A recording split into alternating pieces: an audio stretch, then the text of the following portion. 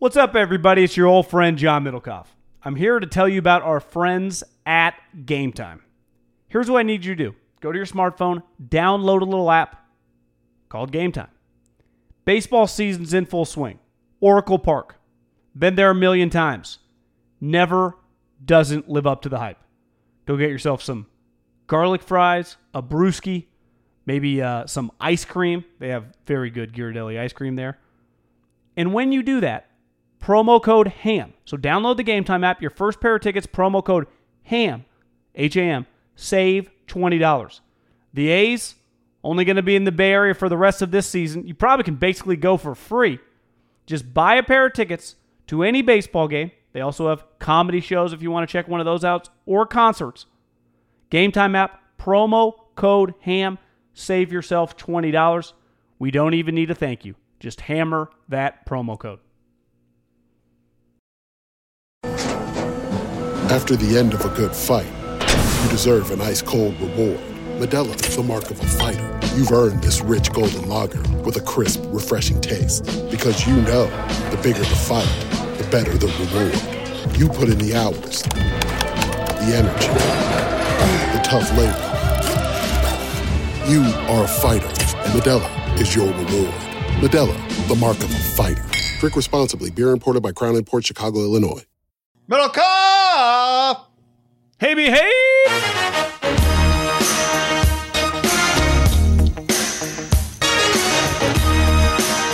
Well, here we are, John. Here we are. Yes, we're here. I had somebody DM me. I won't. A listener whose name I won't. Might be a restaurant that sells a Haberman and Middlecoff pizza, which you should definitely start buying again. Although it's maintained one of the top sellers. DM me was like, I don't. Niners shows after losses. I don't know if I can listen to that. And I'm like, no. I do not have that attitude, people. We will continue to produce must-hear content. Niners just got to win 4 in a row, John, and they're in the playoffs, like some Kyle Shanahan said. Is this a West Coast thing? Why do Niners I don't fans know not why consume they're so after soft. losses? I don't. Because that is not true. I know it's not true in New England, Philadelphia, Washington, New York. Honestly, I think sometimes losing for them is not better, but equally as good. I think like a 7-9 season is just kind of meh. Like you either want to be 11, but they don't mind being 5-7 and headed for a top 10 draft. No, like people got some opinions. Absolutely. Blood in the street sells. Niner fans will just, I don't know, go listen to like a Gordon Ramsay pump up podcast. I actually got one thing. Matt was like, if you guys could do some maybe some hot stove or some Steph, like he was being funny. But I'm like, well, yeah, actually, Steph is a story, so we'll talk about Curry, but I don't think we got any hot stove in us today. Well, I got a quick take on hot stove. Yeah. The hot stove is dead. When free agency opens and it just goes on for months and months and months and best players don't sign, part of being a hot stove, like the NFL to me is hot stove. Free agency kicks off and it fucking goes 0 to 60 in 3 days. And guys are signing left and right, trades are happening left and right, and it all happens. I turn on MLB Network. I'm sure you do too. I like their content's great. Their people are really good. Guy, they have nothing to talk about. Well, yeah. It is a disaster the way the economics and just the league is set up for free agency. I don't know if it's anyone's fault necessarily, but like hot stove is dead. Well, it's everyone is waiting on each other, and so nobody makes any moves, right? It'll be like, well, if DJ LeMahieu signs, then maybe George Springer will sign. It's like, well, cool. When's DJ going to sign? Like, well, we'll see. Maybe January. Well, didn't free agency start 5 days after the World Series?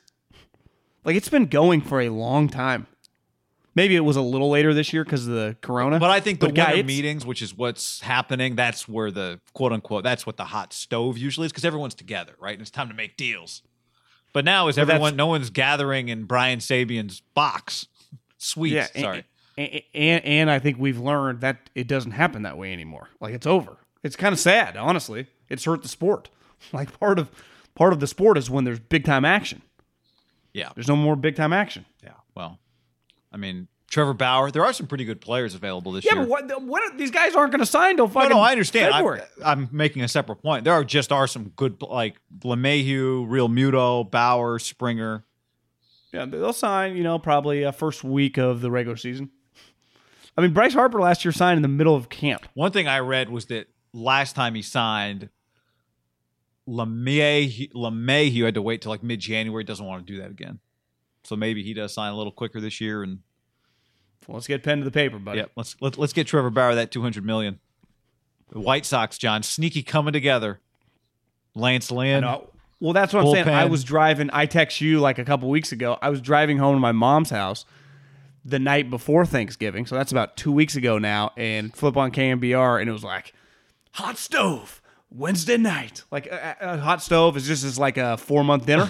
You Yeah, know? I mean, yeah, it's just, come on, guys. We don't, 2020, we don't have the attention span. No. One thing I read, and this really gets me fired up, John, it'll be the busiest Rule 5 draft in years. So Cool. Just everybody hang tight on that Rule 5.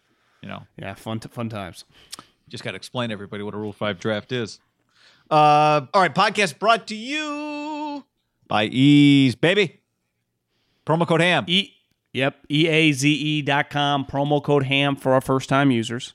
I'm sure many of you guys are like, John, we've already used the code. I'm like, well, then use HAM10 and tell people that haven't used the code to use the code. We got Christmas. You can send gifts, get some flowers, get some pre-rolls, get some vapes, get some topicals, get some sleeping aids. You know, it's not easy to fall asleep after the Niners, so you don't get their ass kicked. This is just you a might need Niners a little podcast, help. though. Let's also make that clear, Yeah, ease.com, promo code HAM. I did get a DM because we were trying to think of all the holiday Ease holidays coming up. This is from Brendan. He said, yo, hey, behaves. Sounded like you guys needed some help on the Christmas Ease puns, so I've got a few for you. How about Happy Chronica? That's pretty good. Happy Holidays. That's pretty good. Have That's a pretty Mary good. Jane Christmas. That's damn good.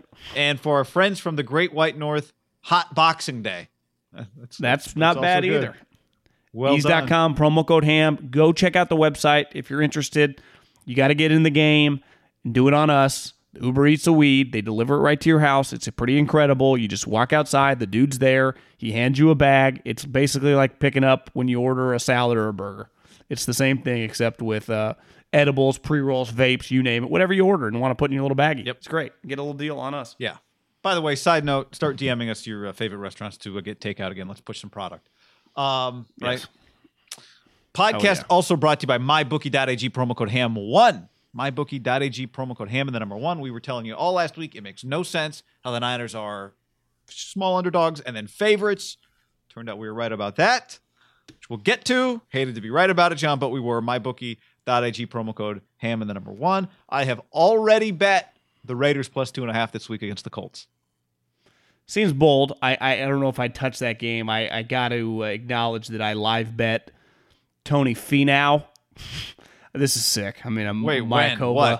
What? Sunday, he was like one back. You get him 10-1 odds. I'm like, he's going to Hovland. He's right on his heels. Live bet him 10-1. So I put $100 to win 1,000. He's one back. The very next shot, Wow. par 3, like 170 yards. He hits it in the fucking water. I'm like, this is why I never live bet. But the great part is, guy, mybookie.ag, you can live bet. And because sometimes I'm struggling with football, I need someone else to bet. And golf's really the only thing I feel remotely comfortable doing. You and I both had this Bills-Niners. It was just a red flag. But it was how about the game before that you could only either watch if you lived in Pittsburgh or Philly or illegally streamed it like we did. You could get the the Washington football team. That's pretty good odds. I think it was like 3-1, just the money line. And obviously, they were like +6. We were talking about it last night in the live stream. A dude bet $500,000. I thought he was nuts because the Steelers were up 14-0. Wait a second. And then all of a sudden, bet $500,000 or won? No, some guy on FanDuel, right, at like -105, put $500,000 on Washington +6. So he got back, Gotcha. $495 or whatever. Wow. So he turned $500,000 into $995,000. That's the way I tend to look at it. Gotcha. That's wow.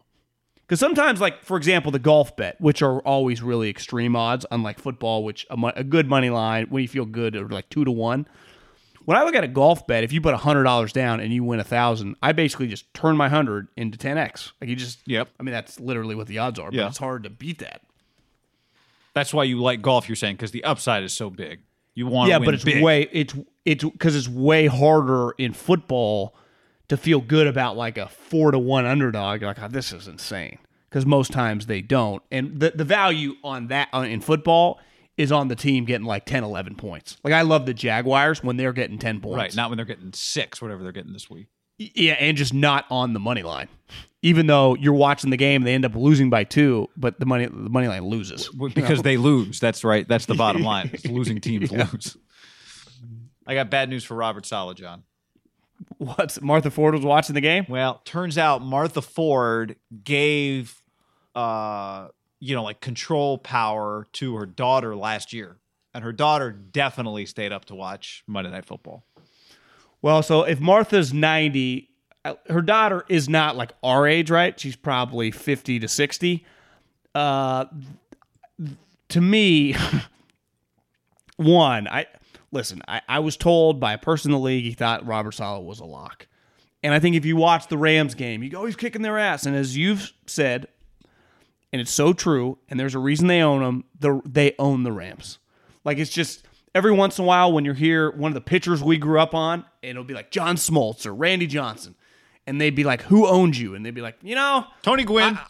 Yeah, but even if it was just a kind of a random guy, or like an above average, like, Ken Caminetti, who's, again, a good player, he hit 700 off me. I could not get him out. Yeah. And I bet John McVay and Jared Goff would be like, fuck, with the Niners just. But whenever the Niners play someone else, especially this year, that Robert Saleh, like last night was, I don't know any way other around it beside, it was kind of an embarrassment defensively. Not because they lost, but because of the way they lost. Guys, and it wasn't just, it'd be one thing, guy Diggs had 20 catches, they couldn't stop him. It was other guys that at 13 I didn't know much about. Cole Beasley's a good player. He looked like Wes Welker in his prime. Those guys, it was, the way I described it, Harbaugh had the game back in the day against Arizona. Pat Hill lived for these games. It's why one time at the Combine, when I saw the Harbaughs came into the Eagle suite to see Andy, the Harbaughs were in Andy's suite. They all hugged. Pat Hill was walking by, peeks in, sees them all. The first guy to greet Pat was Jim, like, Pat! And it's just, because they think about football the same way. And they live to run power 10 straight times down someone's throat. Because not in theory, in reality, when you run it just down someone's throat late in the game when you have the lead, it takes the soul from them. It's a way to demoralize a team. You rarely see, like, the Chiefs don't always demoralize the team when they're just throwing touchdowns. They're just kind of having fun. I thought the Bills last night demoralized the Niners with the pass, which is it was like a soul snatching of, we're just going to run curls and outs, and we're going to get such easy first downs, it's going to be a pitch and catch. It's going to be a joke. And we're doing it over and over and over again. And as Greasy was saying, like, guys, they're just running the same little curl route, and the guy's wide open because you know what? They know this defense. Because this defense now, the Seattle cover 3 defense, let's be real, Seattle hasn't been good for a long time. Dan Quinn just got shit canned. Gus Bradley failed miserably as a head coach in Jacksonville, and he's now with the Chargers, and their defense isn't very good. Like, it is, the book on the basics of the defense is kind of out. And Saleh, when he has an all-star cast, can overcome it, like the Seattle did back in the day. When he just has a good defense. Or can I add something to that? Or when he plays a team, like, part of this is, right, Jared Goff and the Rams just, you have their number, and it's kind of Cancun twice a year when you play them. But they did look good the week before against that team, right? Yes. No, it works against certain teams, and when it's on, it works. Yeah. But for the most part, when you go, to me now, against mobile quarterbacks, and I bet if we really looked, Seattle was really good. And mobile quarterback, there just weren't as many in the league. But mobile quarterbacks, like, the evidence is in, the Niners have no chance against mobile quarterbacks. That was with, Bosa and those guys. Like, those guys gave them real trouble, guys that could move. Now you see their defense isn't quite as good. It's still solid.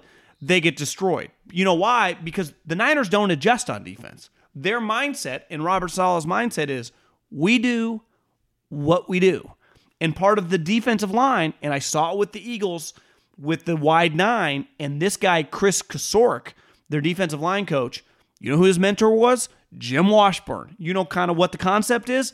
the wide 9, one gap up the field. It's just go up the field, get the quarterback.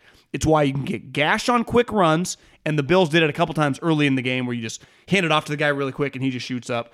But it's where you really get gashed with a mobile quarterback because the defensive ends are beelining up the field, and if you just kind of run around, the only guys to consistently chase the mobile quarterbacks for the Niners, you notice, are defensive tackles because they're kind of in there and they just, but the defensive ends are, in Timbuktu. And that's where I go like last night. You're playing a mobile quarterback who can have unreal games. Last night might have been the best game of his career, but it's really talented. That's where Belichick or a really good coach would be like, this is what we do. But tonight, let's instead of going 15 yards up the field and chasing the quarterback like it's Jared Goff and he can't run anywhere, let's take 2 or 3 steps, stop, and just get a feel for where everyone is. But that's not what the Niners do, and they consistently get worked in situations like that. Yeah, I mean, this guy was 11 of 18. Now, they did win the game against the Patriots. He's had this game a few times. Like, I do think if I'm going to play devil's advocate a little bit, part of it is he might be he is one of the best quarterbacks in the league. And these mobile quarterbacks that can throw and make decisions on the move like him and Kyler and Russ, they fuck everybody's shit up, by and large. But they didn't give themselves a chance just doing what we do. Not with the offense they have. Right. Kyle even said after the game, like, we thought this might have to turn into the Saints game. Like, teams score 34 points on teams. Like, that is part of the NFL in 2020, right? And sometimes you got to score 38 to win. And that's what last night's game. Like, we talked about this ahead of time. Like, Josh Allen's game, they were not going to beat Josh Allen's A game. No, but I'd say the Niners probably don't win that game if Jimmy and Kittle are there. Like, you get 34 scored on you, it's really hard to win that game. Like, you could lose 34 to 31. I'd give him a better chance. Like, clearly I thought they made a... Guy, they didn't punt till 3 minutes left in the game. I mean, it's hard to win. Well, the Niners only punted twice. Like, the Niners just had some situations where I thought, moved the ball at times better. Now, the last touchdown, but their offense... This is the problem with... This is a whole different conversation, which is about Mullins, right? Which is like, oh, but you were so close in a few spots. Like, yeah, Brian Griese said it, right? You pay quarterbacks for red zone and third downs. Like, that's... You shouldn't... That's what we talked... You shouldn't win this game with Mullins because it might have to look like that. Yeah, to me, I have no issue with taking the L. It's just the way they took the L in the defense that had no shot. And as the game went on, I think everyone's watching. It was one of their worst performances. Yeah. Do they have any other pitches? Are they going to do anything else? And it's like, no, the same thing.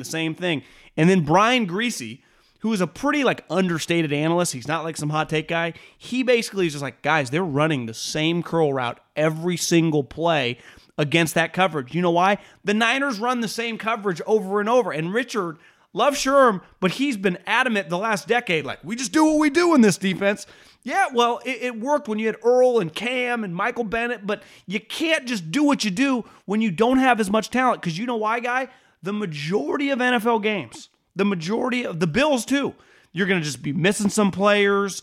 You're just not going to be at full strength. Yeah. And that's whether your team is an all-star team or just the New York Giants. So you have to you just got to have some different pitches. Like, hey, this play, we brought a nickel blitz. Just give them a different look. And the Niners didn't do that. It's one thing. They didn't do it much. And when they did blitz, it did not go well. But to me, the coverages were clearly, the Bills knew every single coverage. Because the guys were, and you had a tweet with a chick jumping up and down like the middle of a golf course. It was like, guys, so open. It's one thing, how many contested catches were there for the Bills last night? That's a good question. I don't know. I mean, you had the first drive, the throw to Knox in the end zone that was a contested incompletion.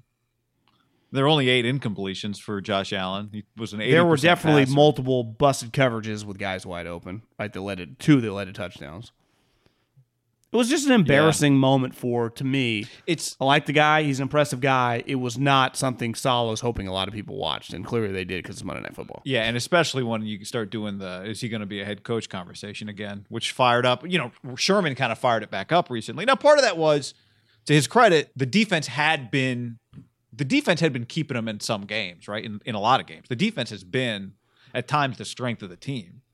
But I think we're looking at this game specifically they got another guy that's being viewed as a future head coach, right? Yeah. Brian Daboll getting a lot of buzz.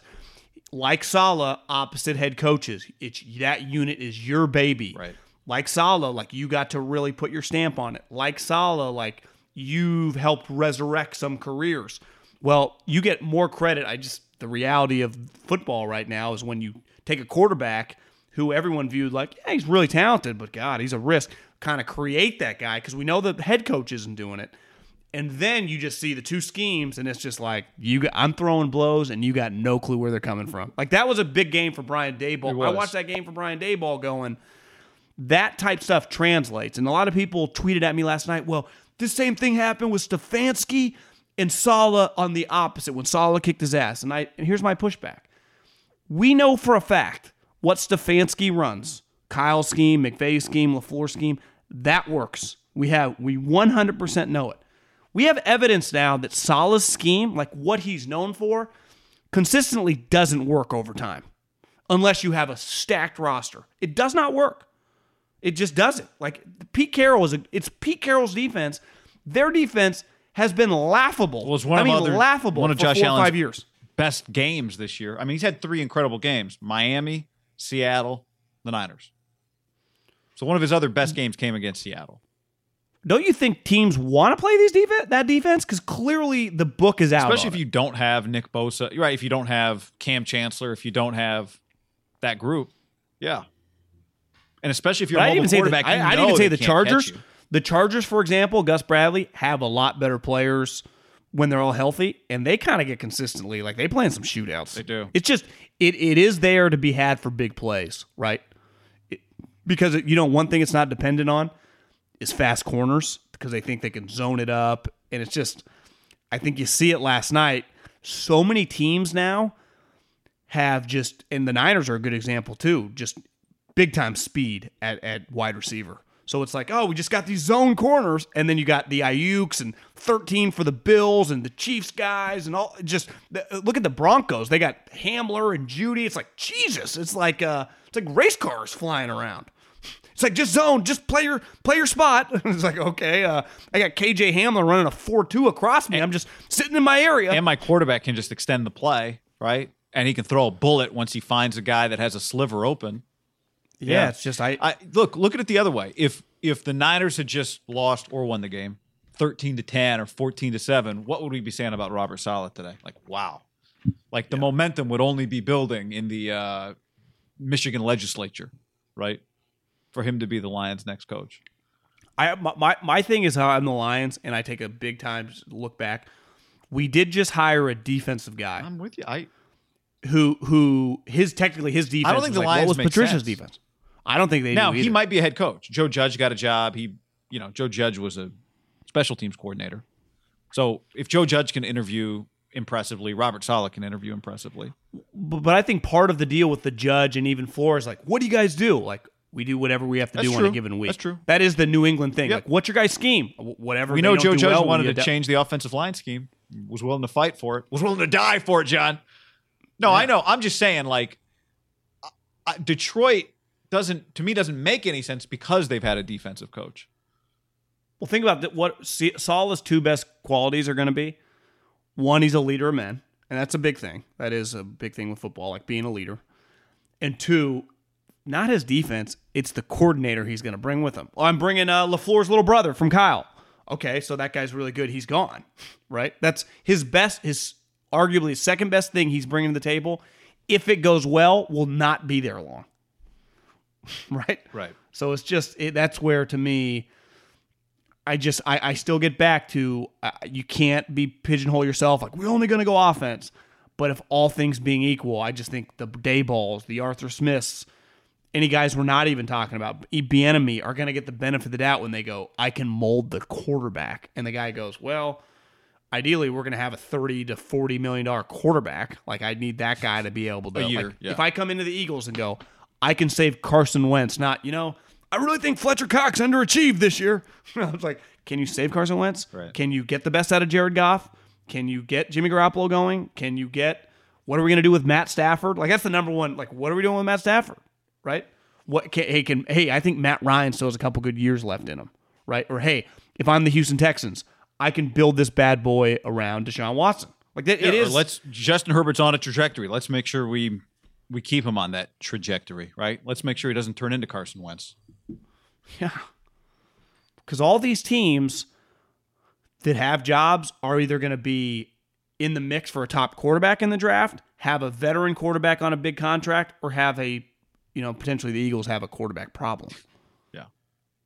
It's all quarterback central, not like, what kind of schemes we running in the back end on defense? I got news for you. I don't give a shit. We'll figure that out later. Fix my quarterback. Yep. Or find my quarterback. Yeah.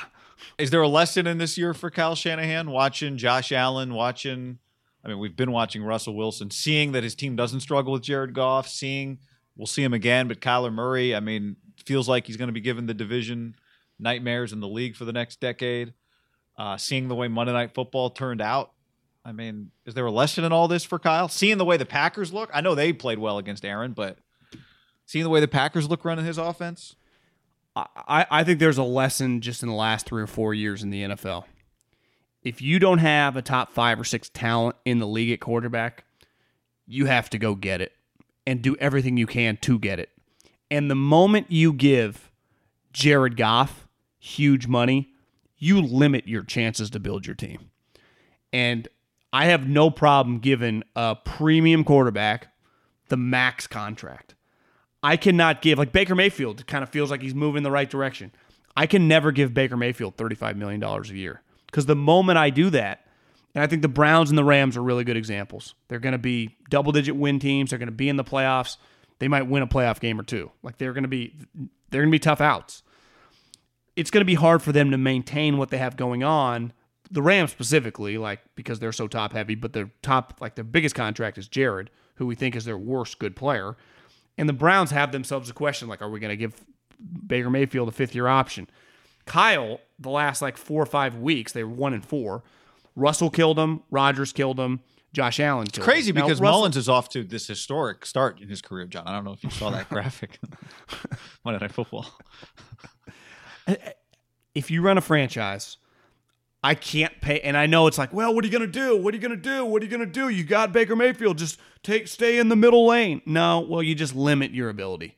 And I think the more and more you stay aggressive, trying to get these top-end guys and taking flyers and moving up in the draft to be aggressive, you give yourself the opportunity to be a sustainable operation. Because when I watch out of the Bills on Monday Night Football, I've never felt stronger. Lamar Jackson can't do that.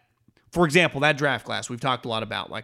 Josh Allen is the no-brainer pick in the NFL in his draft class for the next decade. And it really just comes down to 2 guys. I know Baker has moments, but Baker's not talented like those guys.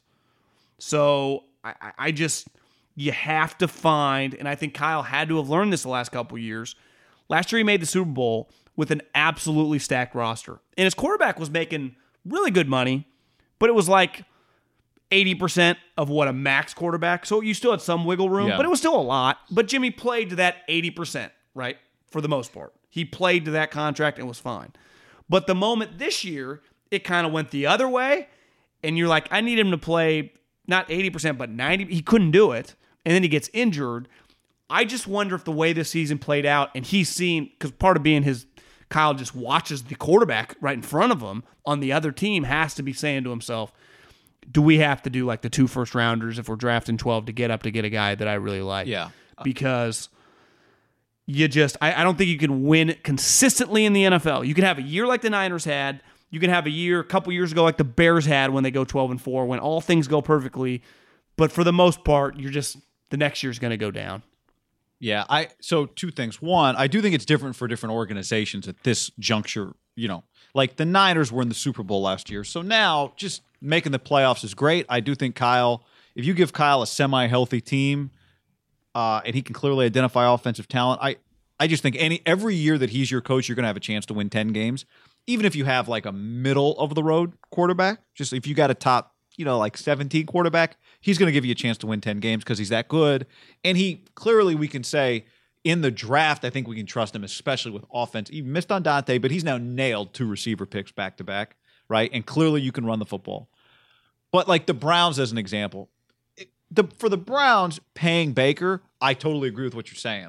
If he doesn't turn into an elite quarterback, it's going to limit your ability. You're not going to be able to win a Super Bowl or win the AFC. But, John, they're about to win 10 games for the 6th time in our lifetimes.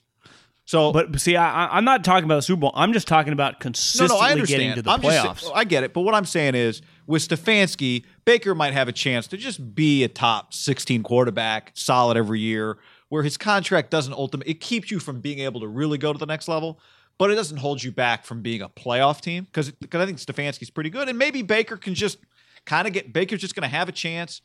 The one thing I'll say with him this year is the kind of noisy, drama-filled start to He's a career been much more mature that for we sure. thought Baker might have, like frenetic. It's kind of settled down because they got a solid coach, solid organization. His commercials are funny, but you don't really see him beyond that. So maybe that thing's kind of settling down. So you would pick up Baker Mayfield's fifth-year option? Yeah, I just think they don't really have a choice, and their organization's been so bad that it's just like, look, I would. Again, I think Baker, maybe I was a little low on him a month ago. He's probably like $20 million quarterback. The problem is you might have to pay him like 38. I don't think he's a superstar. And so then you make that decision another time. But at this point, I think you just roll with what you got and you go, look, maybe our coach can turn him into something that can win you a few playoff games. I think that possibility exists. The only other thing from what you said that I would disagree with a little is I think it's probably you need a top 10 quarterback, not a top 5 quarterback. Yeah, you just need a really good player. And I would say I don't need a first ballot Hall of Famer or the Phillip Rivers. The really good players are the top 10, top 12 guys, right? Like even if we took Phillip and Tom out because they're older, but you'd go Mahomes, Watson, Wilson, Josh Allen. I mean, Rodgers still, obviously. Herbert, Kyler, Burrow. I mean, you would have put Wentz in that category a little while ago. I'll even leave Breeze out. And, you need somebody in that. Stafford, top 2 Stafford. Yeah, even a Stafford or Matt Ryan, like in their 25 to 32 range, right? Not maybe what Matt Ryan is now, but in the peak. But where do most of those guys go that you just listed in like the top 5? Right. Yeah, that's what they need. The overwhelming majority of the names you listed are 1, 2, 3 rangy, right? Yep. Because I had a theory that second-round quarterbacks I'm out on. I went through the list the last decade because it's a double whammy. The pressure that comes along with a second-round quarterback, like I think you see with Elway, with Drew Lock, is like he's going to be our franchise. His contract ends sooner, and usually he's in the second round for a reason, right? Like the best case second round quarterbacks the last decade are Jimmy Garoppolo and Derek Carr. Yeah, but Derek, I would even say Derek's a little different, right? Because he is kind of he feels to me more like a Power 5 skill set than Jimmy. Yeah, and we've talked about it before. If we just 3 or 4 years later, that player goes in the first round. Yep. And it was still at a point in time, like kind of an inflection point in the league, that is not the case anymore. So I just, if the Niners are going to get a quarterback, that's going to be their future quarterback, it's going to be in the first round. It's not going to be in the second or third, in my opinion. I agree. Because also, or when you get him in the second round, I'll be very leery. Like, well, every other team in the league passed on him, and we see how important quarterbacks are. So it's like, this guy's not a blue chip talent. There's a decent chance he's not going to be good. And the other thing is, we've seen Kyle draft a quarterback. Because you're right. Receiver, he's nailing guys. He can find running backs. Skill tight ends, I have no issue with the skill guys. The offensive line, he can kind of scheme around. Like McGlinchey's McGlinchey, but he's not going to be a major issue. They can scheme around. They didn't give up a sack on Monday night. It was exactly. I mean, he's not a great athlete, so it doesn't look great.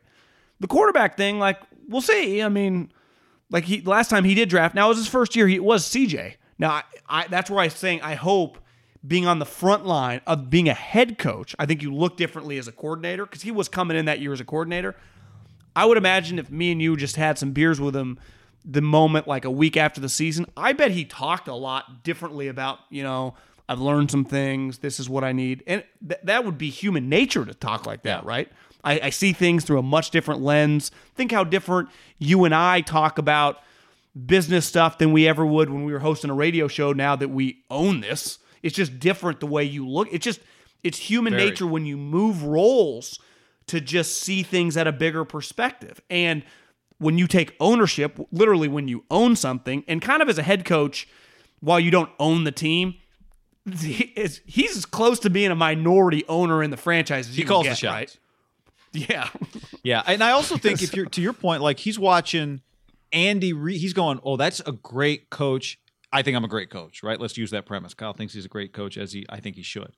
I'm watching Andy Reid with Patrick Mahomes. I'm seeing the different Belichick. He's great, but Belichick with Brady is very different than Belichick 6-6. How about the guy with the Saints? What he's doing with his little guy?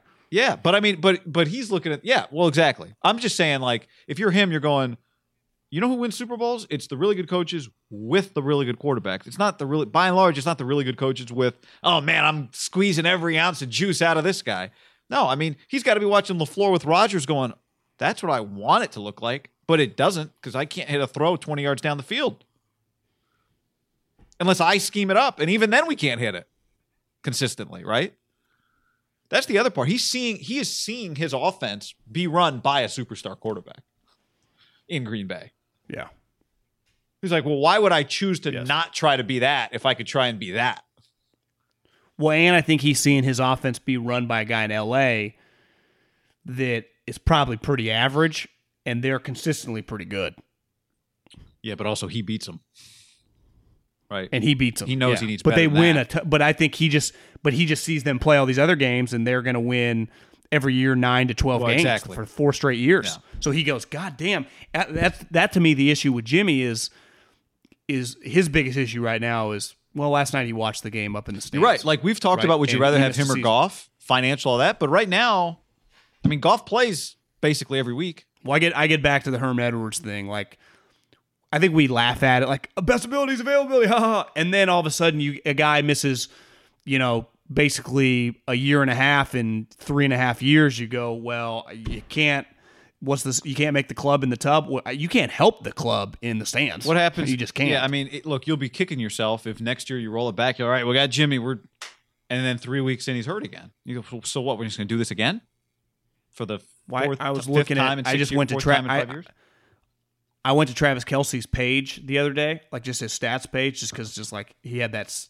The stat came up during Sunday Night Football. He had 5 straight 1,000-yard seasons. I started thinking it's probably pretty hard to do that if you're playing like a couple 10-game seasons. He's missed one game since 2015.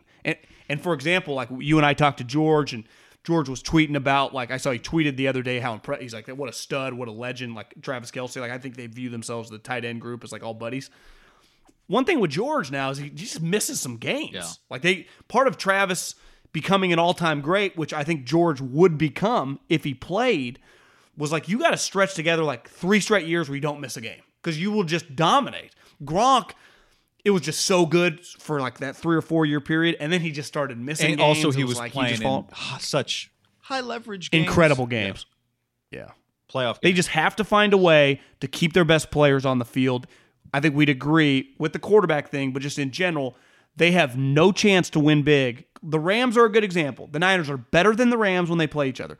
But the Rams, Aaron Donald plays every game. Jared Goff plays every game. Hell, like Woods and Cooper Kupp. Every time I look, they're in the game. Like I think they were the most top-heavy team probably in the league. But they're top. Jalen Ramsey, like, oh, I saw Sean McVay was like, he was only able to play 70%. He's battling through some stuff. He still plays. Yeah. Like, their guys do play. Well, the quarterback is also your healthy, highly skilled top 12 quarterback is your safety valve. Because I texted you. Do you know who the backup is for the Rams? Because I honestly don't. Is it Sean Mannion? I have a guess. That would be my guess, but yeah.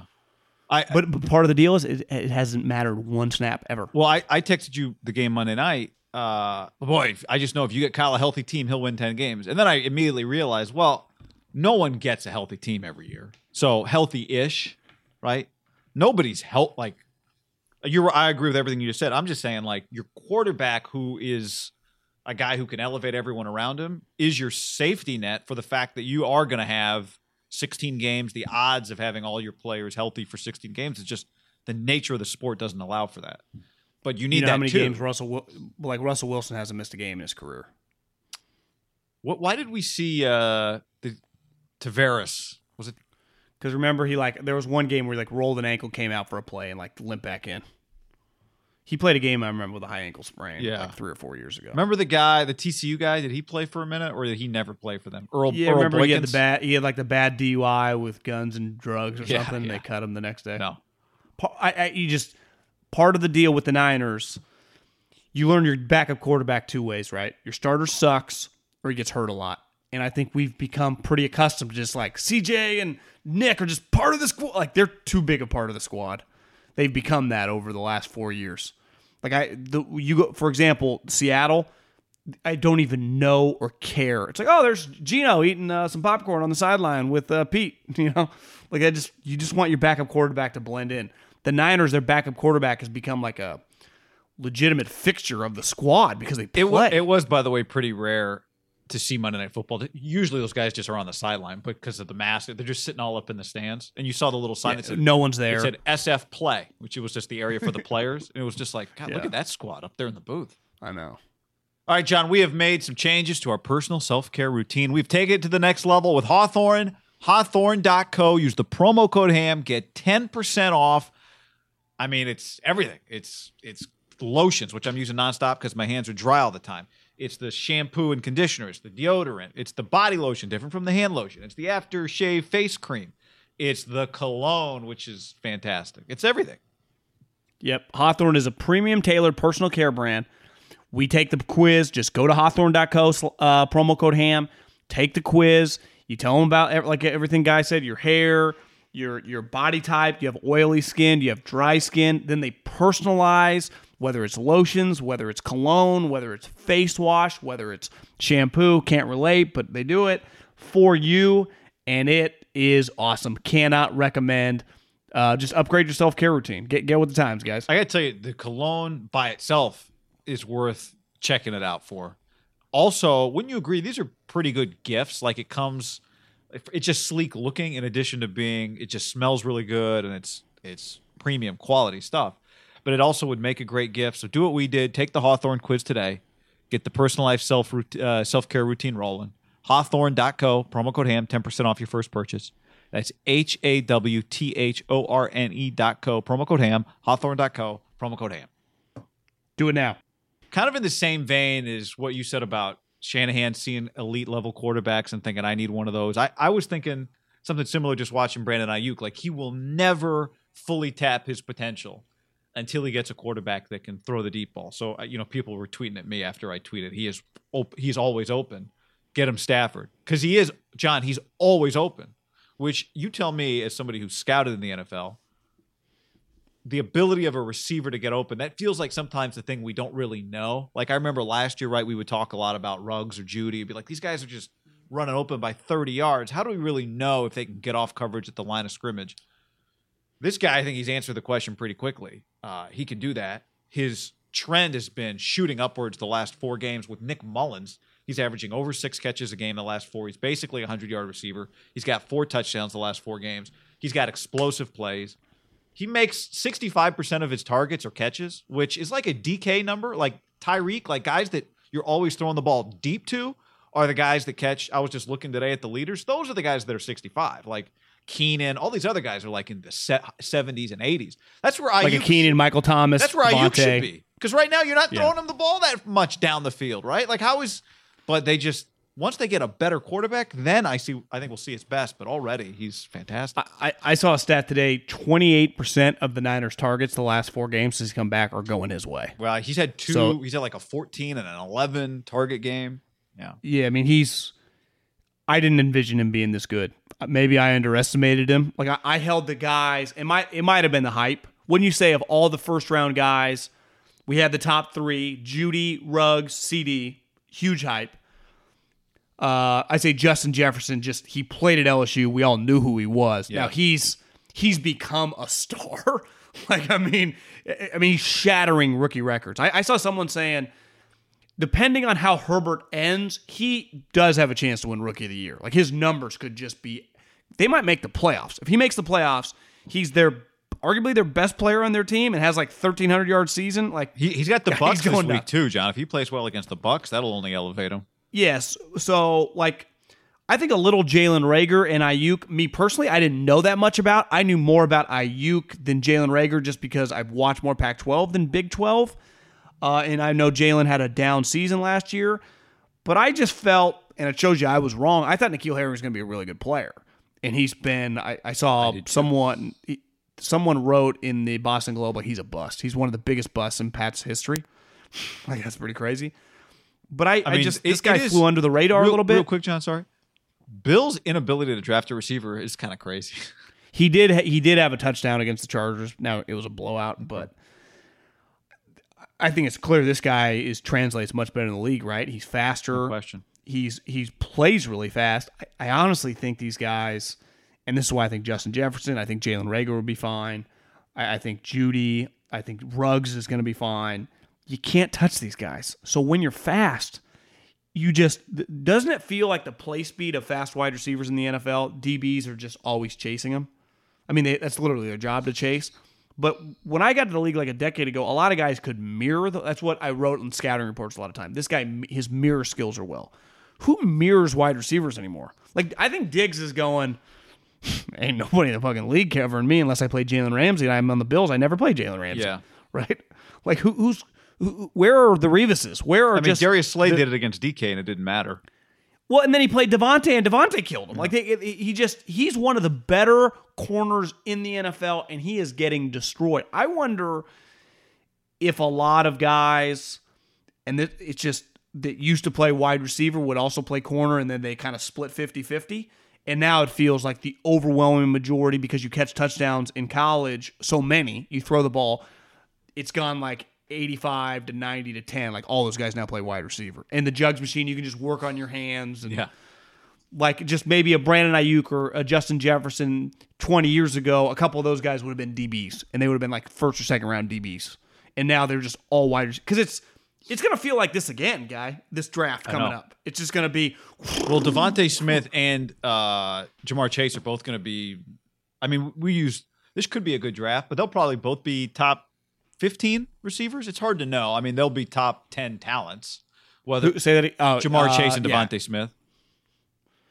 I wonder if like Justin Jefferson and Brandon Ayuk make teams like, let's draft another guy earlier and then get a wide receiver in the second round. That's probably how I'd approach it. I'm just saying those two. Will those two go in the top?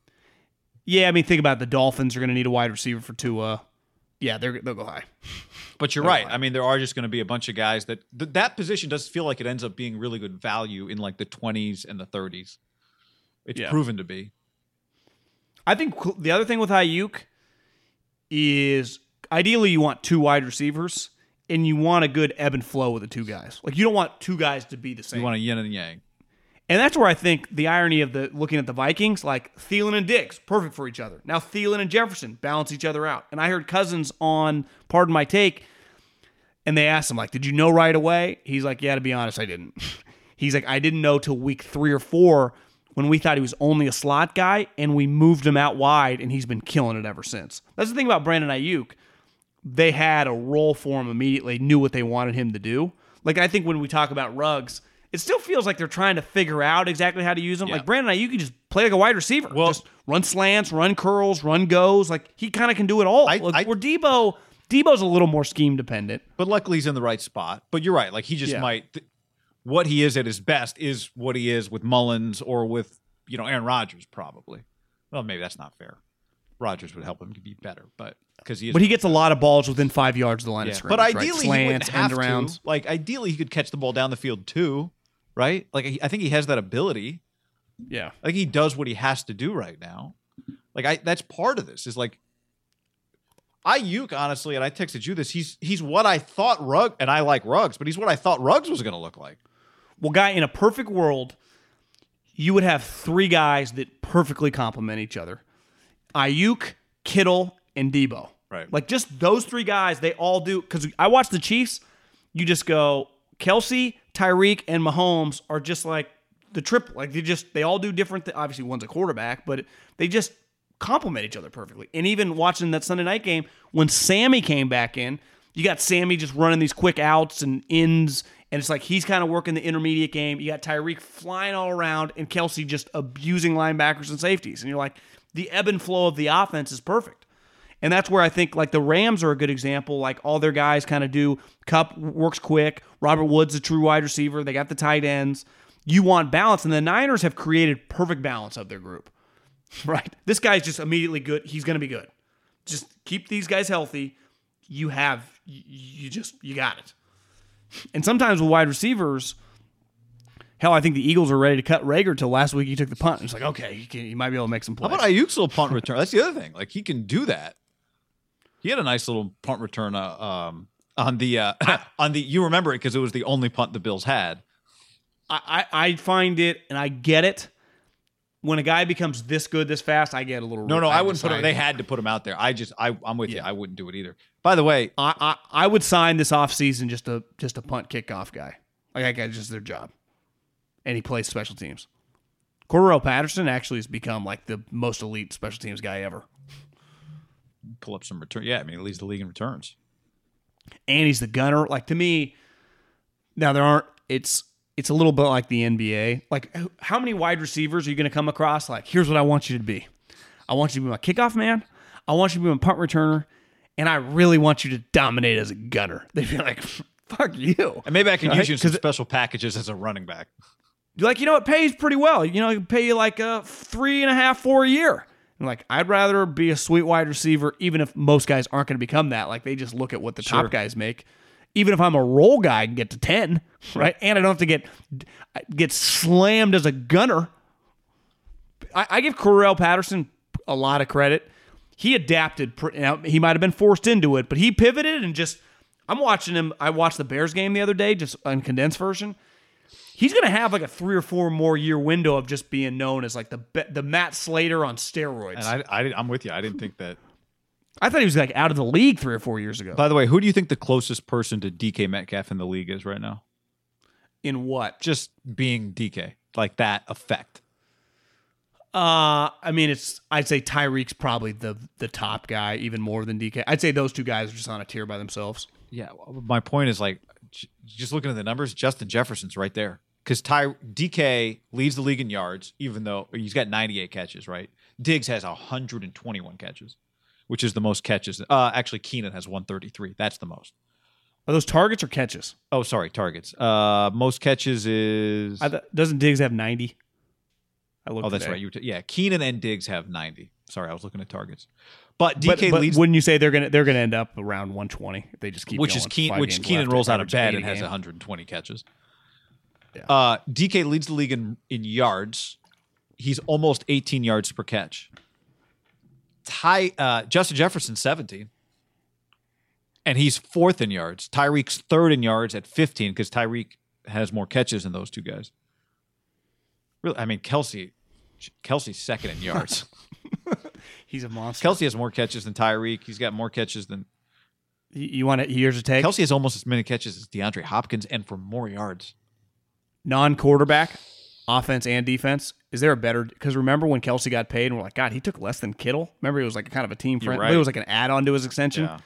Is there a better contract given what he produces in the NFL? Because all those guys you're listing, like if DK, he's only in year 2, but when he's contract extension eligible, it's going to be like 25. It's going to be enormous. They got Kelsey on a deal that I think that pays like 14, 15 a year. Maybe it's like 13. And he is just as productive as all these guys, right? As receivers. And you watch him, you go, yeah, he just kind of looks like a receiver too. He's a mismatch everywhere. Yeah, I think the receiving core, I don't know if there's like a Randy Moss playing right now, a guy that's going to go down as like 2 or 3 best all time. No. But it's got guys that, who would you not want out of this group? Because DK and Justin Jefferson, I mean, they're like 21 and 22 years old. Imagine what Justin Jefferson's going to be like in a couple years. Honestly, that's one of the all-time just win-win trades. You get Diggs for 22, we get Justin Jefferson. I don't think either team. Diggs is clearly their best player, right? Him and Allen. And then clearly for the Minnesota Vikings, who are sneaky in the playoffs right now, I don't think they would trade having Justin Jefferson on a much cheaper contract. And it sure seems like everyone loves the guy. Terry McLaurin. I love I as much as I hate lose trades. I love a good win-win trade. Yeah. It's just sweet. Little basketball content for you, Middlecoff. Steph Curry asked on Monday about whether there's been discussions about a contract extension, which he could sign here before the season gets going. He says we have conversations. Everything's on the table right now. December 22nd is when the Warriors open against Brooklyn.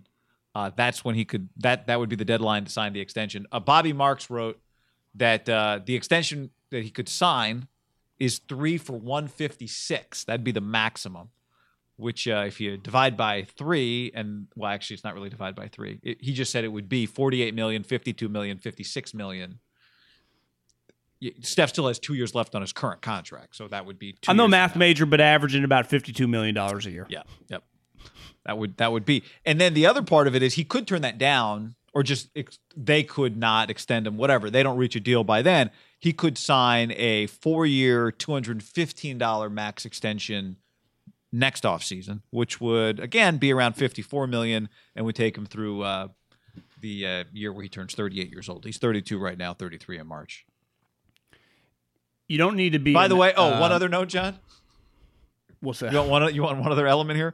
Joe Lacob is about to pay an NBA record $300 million for his salaries this year with the luxury tax. You don't need to be an economist major to realize that, one, just America, slippery slope right now in terms of the economy and the lockdowns and just what the ramifications are going to be the next several years with the shutdowns of businesses and poverty and just the way everything's going. I think the NBA is like that in a micro bubble where it's pretty clear economically they've gotten to a weird spot where the league is by no means doing as well as they have been. They have a television contract coming up.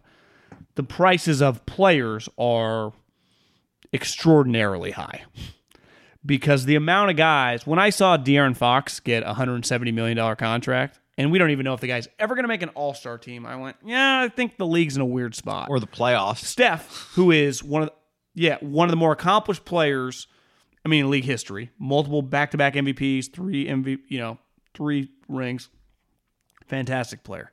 In what world, if you're the Warriors, would you be thinking about giving him a contract extension with 2 years left at a rate that's huge? He's not underpaid anymore. He got the Supermax deal. But Steph, because if I was Steph's money guy, if I was Steph's agent, if I was in Steph's, they love saying this about basketball. They say basketball players and golfers both talked about the same. His team. His camp. His camp. Yeah, he's on he has his group. You mean his teammates? No, the 7 guys that are around him. Like they talk about like the guys around Ricky Fowler the same as they would Draymond or LeBron or Steph. Like his camp, his team. It's like, no, he actually has a team. Right. But that's just part of the deal. Yeah. The Word NBA out of his has camp become is they don't talk about that in baseball, and they definitely don't talk about that in football. nobody has a camp. Football, your camp is the training camp, and your team is your wife and your kids. Yeah, your wife, kids, maybe like a dad that played in the league, and like your agent.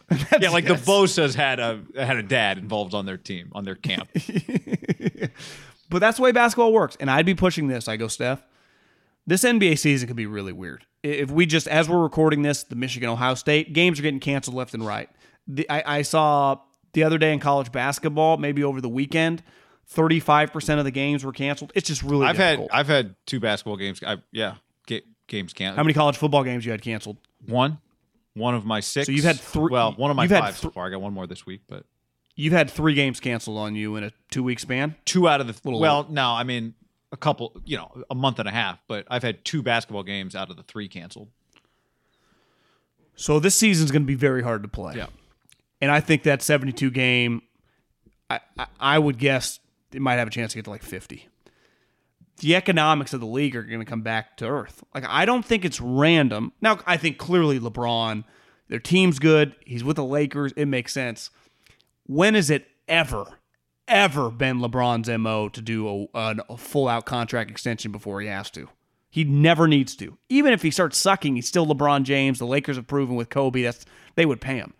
He signed that $85 million deal. To me, that was a pretty... And I'll give him one thing. He knows the money. Like, money follows LeBron, and he did that. That was like, oh, shit. He kind of knows that... Are the days of guys making $40 million in 5 years, does it come back to like $20 million? And listen, $20 million is still a lot. But that contract you listed about Steph, if you could get... Let's say the Warriors would give him 3 years... 120? At 42. Yeah, 42 a year or something. Like, fuck. Sign it. That is much different than the 3 years, 65. You wouldn't offer that right now with 2 years left on the deal if you were the Warriors, would you? No, I wouldn't offer him anything. You would sign it. I'm not offering a contract extension. Yeah. I'm not doing it. I don't even know if I do the LeBron, just because at least they're the Lakers. They just won. They have Anthony Davis. Like, if I'm the Warriors, I got way more unknowns. Listen, Steph played a handful of games last year. Like, it's terrible. But I completely understand why Steph wants a contract extension. It's all money. And he knows the money might dry up to the levels in which he's become accustomed to. The Warriors cannot sign this deal. They'd be nuts to. I think. I agree. I also think part of this sets up. I wouldn't. My prediction will be that at some point he will sign an extension with the Warriors. No, I'm not saying in the next few days or months. I think assuming he plays well. Yeah. Right? Just as long as he's healthy. My point is he'll have another Warrior contract. I think it is. At the end of the day, they do want him to be a Warrior. But to me, the only way that happens is if he takes less than whatever he actually can. I think he'll have to take less money than will be the maximum allowable amount. And I think Draymond Green's $25 million a year starts this season, his 4-year contract. I mean, yeah. You know Klay Thompson? Klay Thompson is now in year 2 of the 5 190. I do. And he's I know. The Warriors in a weird spot are an economic disaster, given that they're surely not going to have any fans this year. The amount of money they lost at the end of last season, potentially if they miss the playoffs this year. The amount of money they're spending on a roster that is not going to win them a championship this year. And I don't think people know this, and it's not that, it's kind of stupid, but it's not stupid to Joe. They're like the Lakers, their television deal is enormous. The Warriors, because they signed their deal, a decade ago, is on a much shittier deal than what they became. Like, they are not on the high end of getting just $50 million a year from Comcast. Like, they're just deal small relative to what it's going to be. So I think the Warriors went, if you told me the pandemic didn't exist, and even if Klay got hurt and they were going to make a ton, I'd be like, yeah, I could see the Warriors just giving Steph an extension. He'll be in his mid-30s. He'll translate well. He's their all-time great player. But I think with the economics being way up in the air, there's a reason Steph, once he was asked this question, went into a long soliloquy about, I believe in this place. I want to be here. Kind of put all his chips in the middle of the table. It ain't me. I want to be here. Will they extend me? Yeah, but again, we want to extend you, but we don't. I do wonder if part of that is, hey, when I take 45, 42, 30, whatever the number is, just know I could have demanded 55. Right, 52. Well, I do wonder if that's part of the psychology of it down the road. But here's the elephant in the room, though, Guy. What if the next couple years he's a shell of his all-time great self, but he's still a borderline an all-star, but not the top 5 or 6 all-stars, but one of the last 5 or 6 all-stars, and he's no longer a $45 million. Well, yeah, player. There's no question. I'm just saying, but he'll have to take. They just not going to, especially the cap is flat this year, right? It's 109 again. There is a chance in 2 years he's a $20 million player, not a $50 million player. I think unless he's willing to take a lot less money, he probably won't be on the team. I just think this might end with him taking a significantly lower number than what is maximum. Because here's the other thing: are other teams? Do you think he signs an extension in the next 2 weeks? No, I don't know because the Warriors. Let's just play it out. Yeah. And I don't think no one's going to blame him for that. Not a soul. Because he's still under that. No, he's still under contract for $90 million the next 2 years. Yeah. Right? But here's the other thing, is what's the market if he's a $20 million player in 3 years? Every other team is dealing with this too, with owners that are far less willing to go to this level financially than Joe Lacob has been willing when everything was great. So it's not like he's going to hit the mark. He did not mention huge numbers or max contracts. He just mentioned he wants to be here. I just think he's throwing it out there hey, guys, but I want to be here because it could get weird. What I'm saying is the market for him at a $50 million teams aren't going to be throwing. No one's throwing that money around. Forget about just his own. His own team throws money around more than any other team when it comes to salaries. So what is his free agent number going to be?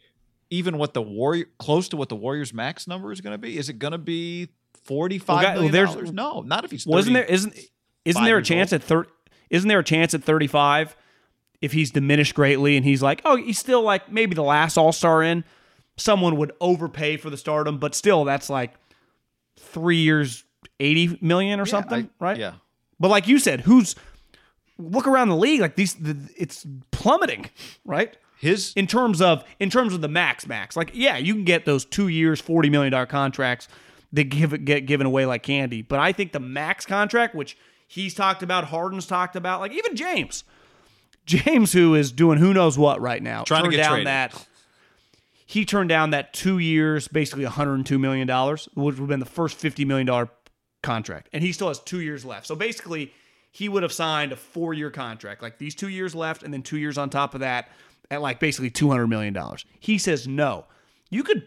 I might say, James, he might just hate him so much and he's so rich it doesn't matter, and that's clearly the case. That is pretty risky. Like, there is a chance in 2 years there ain't a soul in the league. Maybe you've diminished, maybe you've gotten hurt. No one's giving you close to $50 million. Like, right. I would say probably a decent chance that was not a great financial move, because you can sign a contract and then demand out anyway. Especially if the cap is, let's say it goes up a little somehow next year. Let's be bullish and say that it goes up over the next 2 years, right? Even if then, you had to guess, if there's 72 game schedule, what would you guess most teams play? You agree they're not getting to 72, right? Yeah, no, it's 70. It's because basketball teams are too small. It's not like a football team where you can miss 5 guys and it's no big deal. You can. And not everyone touches the ball. It's hard to. I just feels like it would spread to me. It's just faster in basketball. But to me, it's just as simple as basketball. You travel with off days, so you have time to leave the hotel. Football, you don't travel with off days. You don't have time to do anything on a football road trip. Basketball, you spend 2 weeks on the road, so you've got all these off days. On top of that, all it takes is 4 guys to get it, and now your roster's greatly diminished. Well, it's why most NFL coaches have said, in a weird way, their home base is their little bubble. Because you're there most of the time, then the guys just go home. You're not allowed to go anywhere else because you're getting home late anyway. Well, we know, exactly. We know what it takes for the NBA to play all their games. It's a bubble. That's what it takes. So I don't. It's hard for me to guess what the number is. I think they'll be better than college.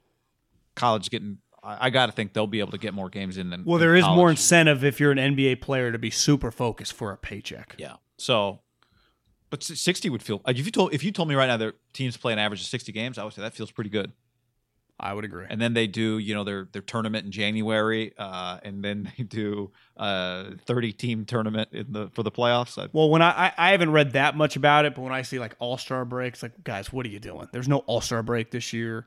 Maybe give them like 3 or 4 days off, but why would you want everyone going their separate ways?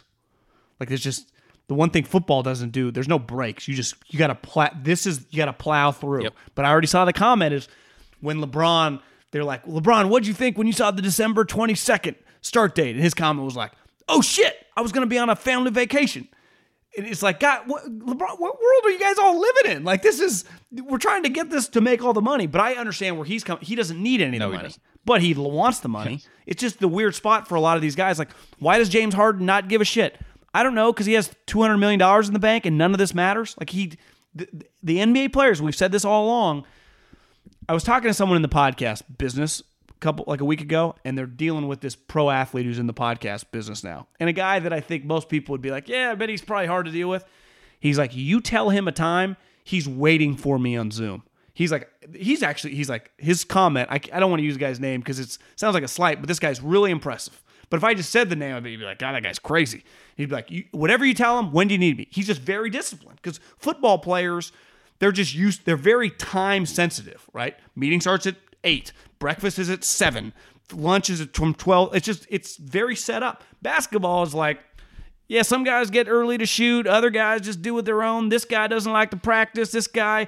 And I saw yesterday, Chris Haynes had this list of like, can't rest. You can't do all these things on the road. And my first response was like, good luck. Yeah. Do you think the NBA players give a shit about their franchise getting fined $100,000, especially if it's a good one? Like, you see some of these comments about Kawhi and Paul George. Like, it's just stuff that would not happen in the NFL. And it happens in individual sports. And basketball, in a weird way, has become somewhat of an individual sport at the NBA level. Yeah, it's become an individual sport probably before that, right? And we've talked about this for years. Was it Ethan that wrote it? And people have talked about this, right? Like, your team is your endorsement deals, because you're making more money from them. That's why you're taking, right? That's why Kevin can take less money with the Warriors, not because he's doing the Warriors a solid. I mean, actually, it worked out to be him doing, but it's just more about your flexibility and your personal ability to be nimble with your decision making once you're at a certain level of wealth is more important than necessarily getting the most that you can. It's not worth getting a little more, but it ties you up, right? It's not worth it. No. Urban, we did your idea, Urban Meyer, to the Chargers a few weeks ago. I guess it's still on I don't know, is it more or less on the table after he turned down Texas? And I heard Rick Neuheisel say on radio that Urban definitely turned down Texas. Like, that happened, that they offered him a ton of money. He didn't say how much. That Urban was kind of leaning towards taking the job. Him and his wife talk, the health issue, and they just decide not to do it. But that he wanted it, but his health issue is just too much. So I don't know. Does that make you feel? When I heard that, my first reaction was, maybe he's less likely to take an NFL job than I thought. I mean, he clearly wants to coach again. I do think Texas is unique, right? And I saw you tweeting about this. Like, they are not the way we talk about them in terms of the attractiveness of their job. They do have a ton of money. They can pay you a ton of money. They were going to have to pay old boy $25 million to go away, basically, him and his staff, right? But that's just a high-stress job. And one of the things I think I heard Bruce Feldman say this on a podcast, maybe Russillo asked him, like, would Urban be hesitant to be talking with them while one of his former assistants had that job? And he insinuated, no, they do not have a good relationship. And if you remember, some of the leaks were that Tom Herman was the guy that outed the guy that created all that problem for Urban, right? Billy Smith or Jimmy Smith or, whatever that guy that was like hitting his wife. I don't remember, but yeah. So, the wide receiver coach. Think about this guy now, two years or two times over the last 6 or 7 years.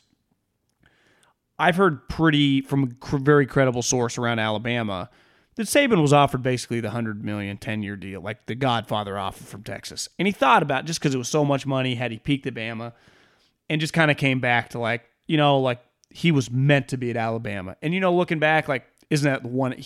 Nick Saban made the right decision. He should go down as just like, it's really now not just Bear Bryant anymore. It's Bear Bryant and Nick Saban. Like, it's just two guys. And that's pretty rare. Like, it's always going to be Coach K. It's always going to be like Tom Osborne. Like, when you get a Bear Bryant, it's probably just always going to be Bear Bryant. And that's just not the case. And you could say, honestly, in 20, 30 years, I would say Nick Saban gets talked about pretty more consistently than Bear Bryant, given how hard it was in the modern era. You couldn't stack your teams, how good college football was, how flat America was. But I do think Texas entices with huge money, and it probably made Urban think, because he knows he could win big there. The conference is way easier than the SEC or the Big Ten. But I think college is way more stressful than the NFL. I've worked in both, and I've seen it. It's just, now the football part in football in the NFL is hard during the season. But the other parts, it's just so much more a little laid back during the draft time. It's not as, you don't have to worry about what other teams are doing. Like, could they sign this player? Like, if he's there when you draft, you can draft him, right? I mean, it's just, you can depend on your scouting community or your organization to do more. I think the NFL, if his health, and clearly it's real, it's way less stressful on him. And I think Texas would be... Florida really, I don't think Ohio State burned him out as much as that situation with that coach really fucked him up. It was really hard on him. Remember, he got suspended. Like, he was humming, and then that happened, and it was like, it just kind of fell apart. Florida, the stress. I remember someone saying to me when I was in the NFL, maybe it was Savage, like the stress of the SEC, and just once you start winning like Nick or Urban, you have to maintain it, or they think you're a complete failure. Like a bad... And Urban, I think, had talked about. We saw this, it with McElwain.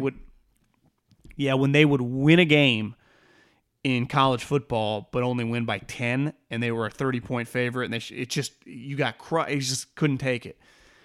Texas, to me, is that exactly the same as Florida. Texas is the SEC, kind of the way they're talked about and the way it's covered. The Chargers would be the complete opposite. I actually think he could, in a weird way, be super famous, make a lot of money, but almost fly under the radar. And his team's good. Yeah, like, if he was going to coach, I don't. If I was him, I would reach out to hey guys, I'm interested, because I don't know if Dean Spanos is a short-sighted thinker. He might never reach out to Urban, and maybe Tom Telesco would be nervous too, because maybe he'd want his own guy. But I do think you could bridge a gap where you have a guy that's proven he can draft players. You have a team that is just a very under-the-radar team with talent. I actually think it's just kind of a match made in heaven for him if he's ever going to try it. And clearly, if he's just interested to the Texas message board, he was in Austin. Like, he is interested in coaching. How could he not be? He's great at coaching, right? He's just great at it. So why wouldn't he want to do it? And if you watch him on Fox Saturday mornings like I do, he is clear. Like, he is not up there just going all in on his. He does a really good job. I'm not saying I don't want to sound like, but he is not up there. He's not there for like the camaraderie and the fun. Like, he's up there to teach football. He does like clock management breakdowns. Like, that's what he wants to talk about, clock management. That's what he wants to talk about, right? Like he is still all in coach mode when you watch him. That's how I feel. Like I bet, still watches a lot of film. He still talks to a lot of other coaches. Whoever he talks to, he still talks to. When I watch NFL CBS, like I think Cowher's just enjoying his life. Like I don't watch Cowher going, that guy just cannot wait to get the whistle back around his neck. I don't get that. I think Jimmy Johnson talks to coaches when they call him. Yeah, I mean, they all still talk to their friends, but they're not like, what are the trends going on right now and how do I stay up on it? I don't think, right? Urban clearly still thinks like that. And I'm with you. Like, I think the college game is just so much more fanatical. Every program thinks that they should be better. And the primary difference is that college programs have quote unquote minority owners. But unlike the NFL, the minority owners call the shots in college, right? The donors. They call the shots. And Texas, the reason they could pay, you should be leery of any program that can pay $25 million for a coach to go away.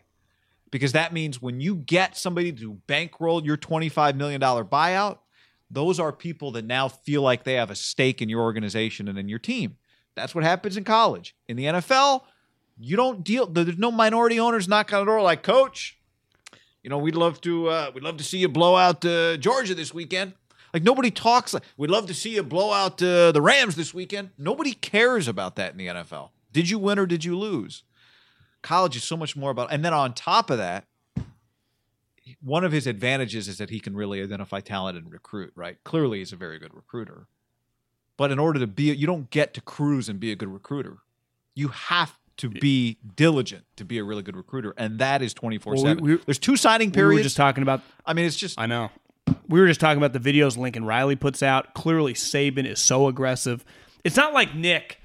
I think where a lot of coaches fail as they get older, and I think we saw this with Mac Brown at Texas. I think we saw this. There's definitely other examples. The guys that have success. I think Jimbo at Florida State just didn't care anymore. You have to really care. I think Saban puts as much effort recruiting. Maybe he doesn't have to, like his sell job is different, but just in terms of when he talks to guys, when they bring in guys to visit, you got to go see 7 him. years ago. You got to go see him. Yeah. You got to go see their high schools because guess what? Dan Mullen's doing it. Kirby Smart's doing it. Ohio State's going to do it. Lincoln Riley's doing it. Yeah. Ryan Day's doing it. Jimbo's Mullen, doing it. Yeah. So it's just Lane's going to be doing it extra now. How much love are you giving them does matter to them because they're getting programs that are offering them all the same stuff. It does not matter in football. Besides, once he's on your team, how you deal with it, which Urban's good at. But even now, John, it does matter once they're on your team in college because they can just hop in the portal. Yeah, but I'm saying in the NFL, it still does. You can't just treat a guy like an asset. You do need to be a human, which clearly Urban, once he's around him, same with Nick, they have the best balance, and most of the best coaches do. Nick Saban, Sean Payton, Bill Belichick, holding guys accountable, but also being a human, right? You can't just be a dick 24/7. I think we all think Belichick, he's just like, asshole 24/7. Yeah, I don't think he's like that with the players. I think he strikes the balance of, they clearly like him, right? I think most of the guys like Urban. Most of the guys, I think the Bama guys pretty consistently think they like Nick, right? Yeah. They go, this guy changed my life. Right. I think Calipari historically has been, he's screaming at those guys, but those guys know that like he plays a big role in their life to show that they care about him. And I think in the NFL, Kyle, McVay, Andy's probably the best at it like the last 20 years. Mike Tomlin, you do have to have it, and he does. And I think the hardest part, the question would be like, he would need to hire some assistants, but the one thing, like you said with Urban, he does know a shitload of guys, and he's consistently found guys, Ryan Day, Tom Herman, Fickle, like somebody he does have a good Dan Mullen. Somebody did on our last time we talked about this on our YouTube, did point out that Fickle, I guess, was there with Fickle was there before. Was there, yeah. So he inherited him. But I think we go different. I think Dan Mullen and Ryan Day, and even Tom Herman. Like Tom Herman, if he gets fired, will get another job. It might not be Texas, but he will be the head coach at Iowa State or something. Like he proved that he could win at Houston, right? It's just hard to win at Texas. It is. I mean, it's just I was going back with Gottlieb on Twitter when he was like, Texas, you win 11-12. No, Mac Brown did that for like 7-8 years in the 2000s. I've been alive for 36 years. If you bring up their numbers, they actually typically win 8-9. And they are not the powerhouse program in the Big 12 by a country mile is the program in Oklahoma.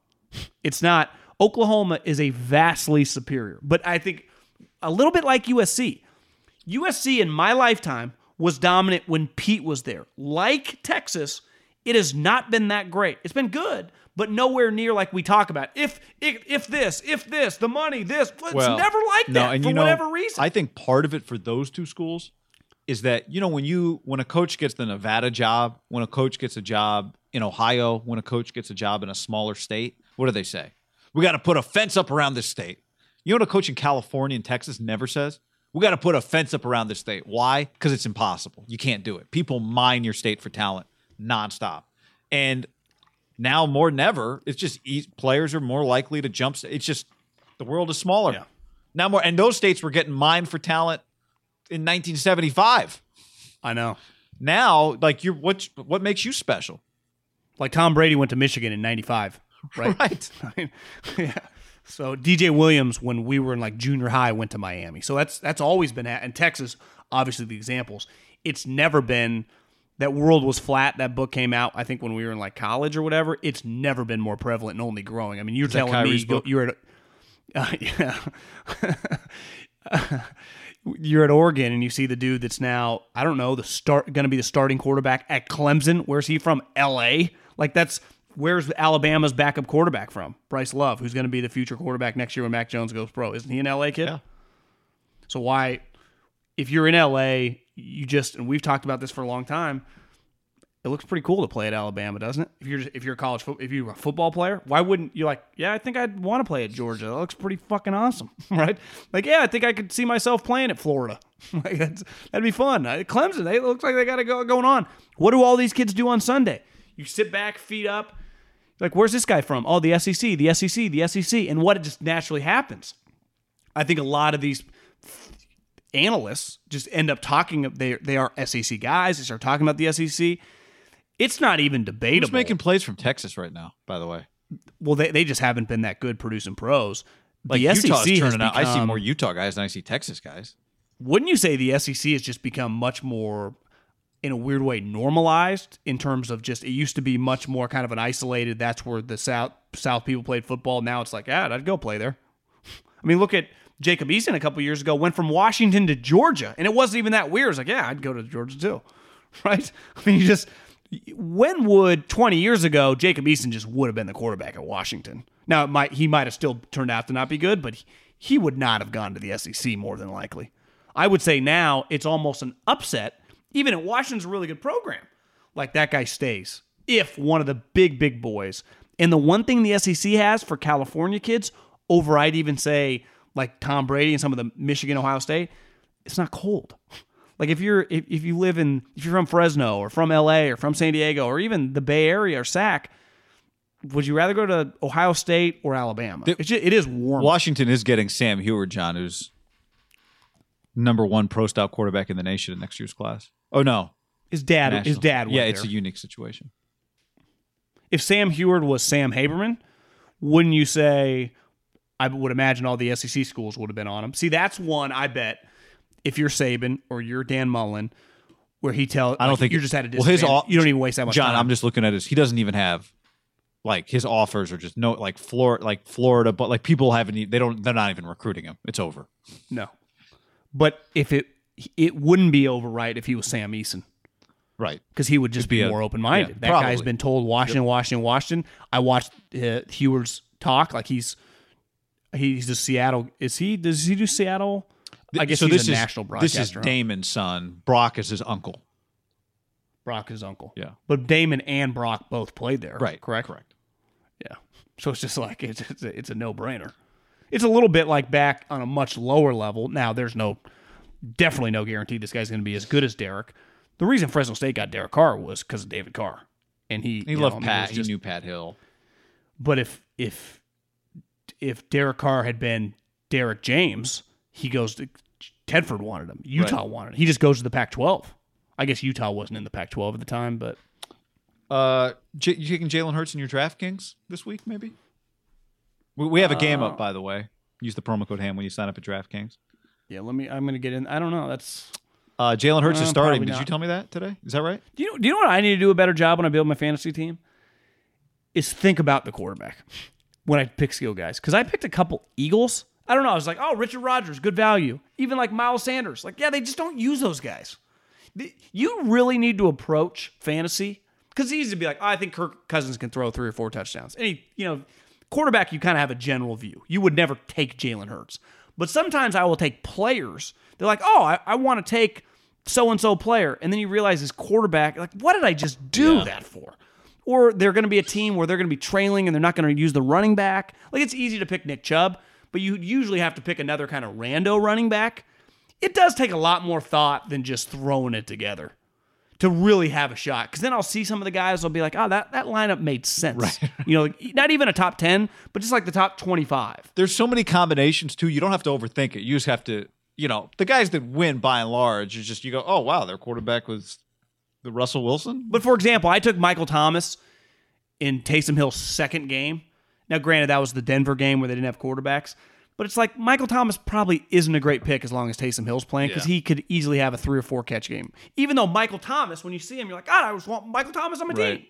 But actually you don't, And that's where I've listened to enough podcasts like Matthew Berry. He always talks about it, but I never really played, so I never have really, it's become a thought process in my mind. But I've learned it through, I don't know, giving away probably $250 the last 2 years. Lesson learned.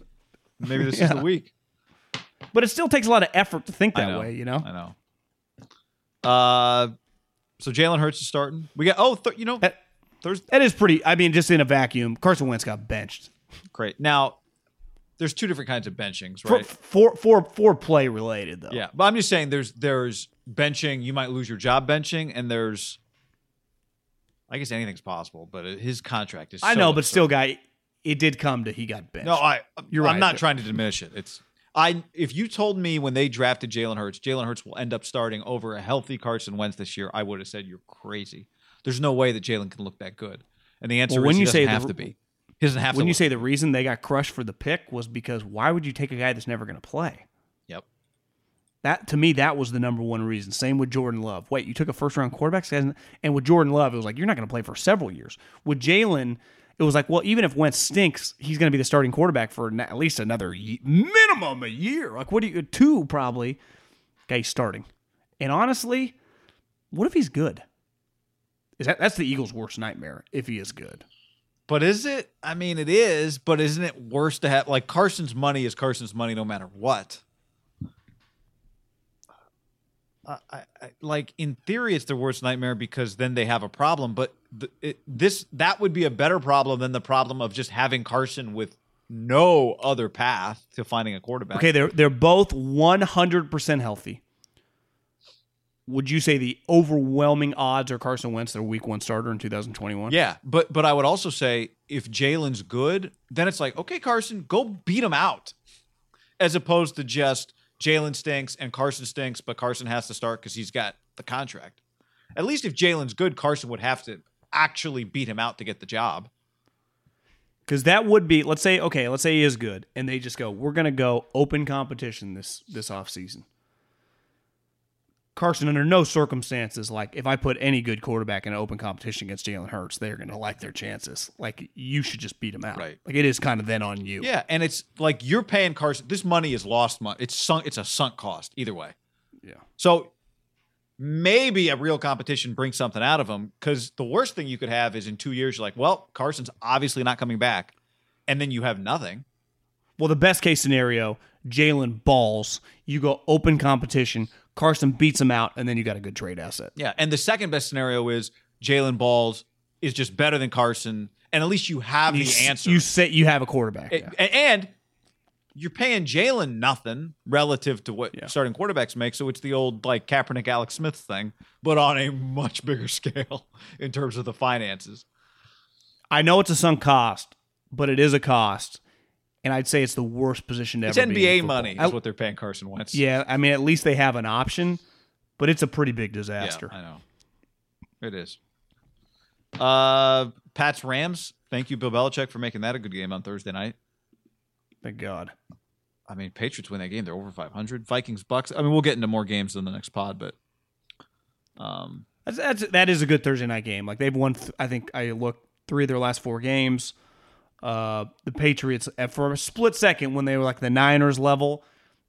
I was thinking, are they going to win like 3 or 4 games this year? It just speaks to his greatness because they have no business. I'd say they're going to end up worst case 8-8, maybe 9-7. That's pretty incredible with Cam Newton, who are we sure he's in the league next year? He's not. I mean, nobody's paying him a bunch of money to be their starting quarterback. But he doesn't make any money this year. No. I mean, that's a good question.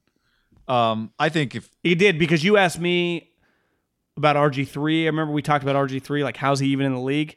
I do think that you'd rather have Cam Newton than RG3. Yeah. Like if you get Cam Newton he's clearly, Belichick likes him. Like the one thing I'd say about Cam Newton, he's fit in there is a pretty good thing for him. It's like, yeah, actually people like him. He's a grinder. Belichick raves about him. Like there is no, he's too big for the program.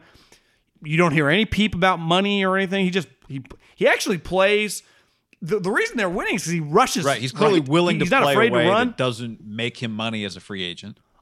In a weird way, he's not any good passing the ball. I've earned a lot of respect for him this year. Like just to go in there, blend in, and just do what they're asking. Because I remember when Pat Hill said about Ryan Matthews, he's leaving about week 2. Let's ride him like a thoroughbred. What are the chances that Bill Belichick looked at Josh, and they looked at each other like, yeah, we're not gonna be able to throw. He's like, just run, motherfucker. And Cam's not ignorant to what's happening. Like clearly they're using me a certain way. This is not the way that makes me $20 million, right? But it might keep him in the league. It might. Right? He's also that commercial. Wouldn't you sign him if you were the Ravens as a backup? Sure. That to me is your only option. Yeah. Like I don't know where else he goes.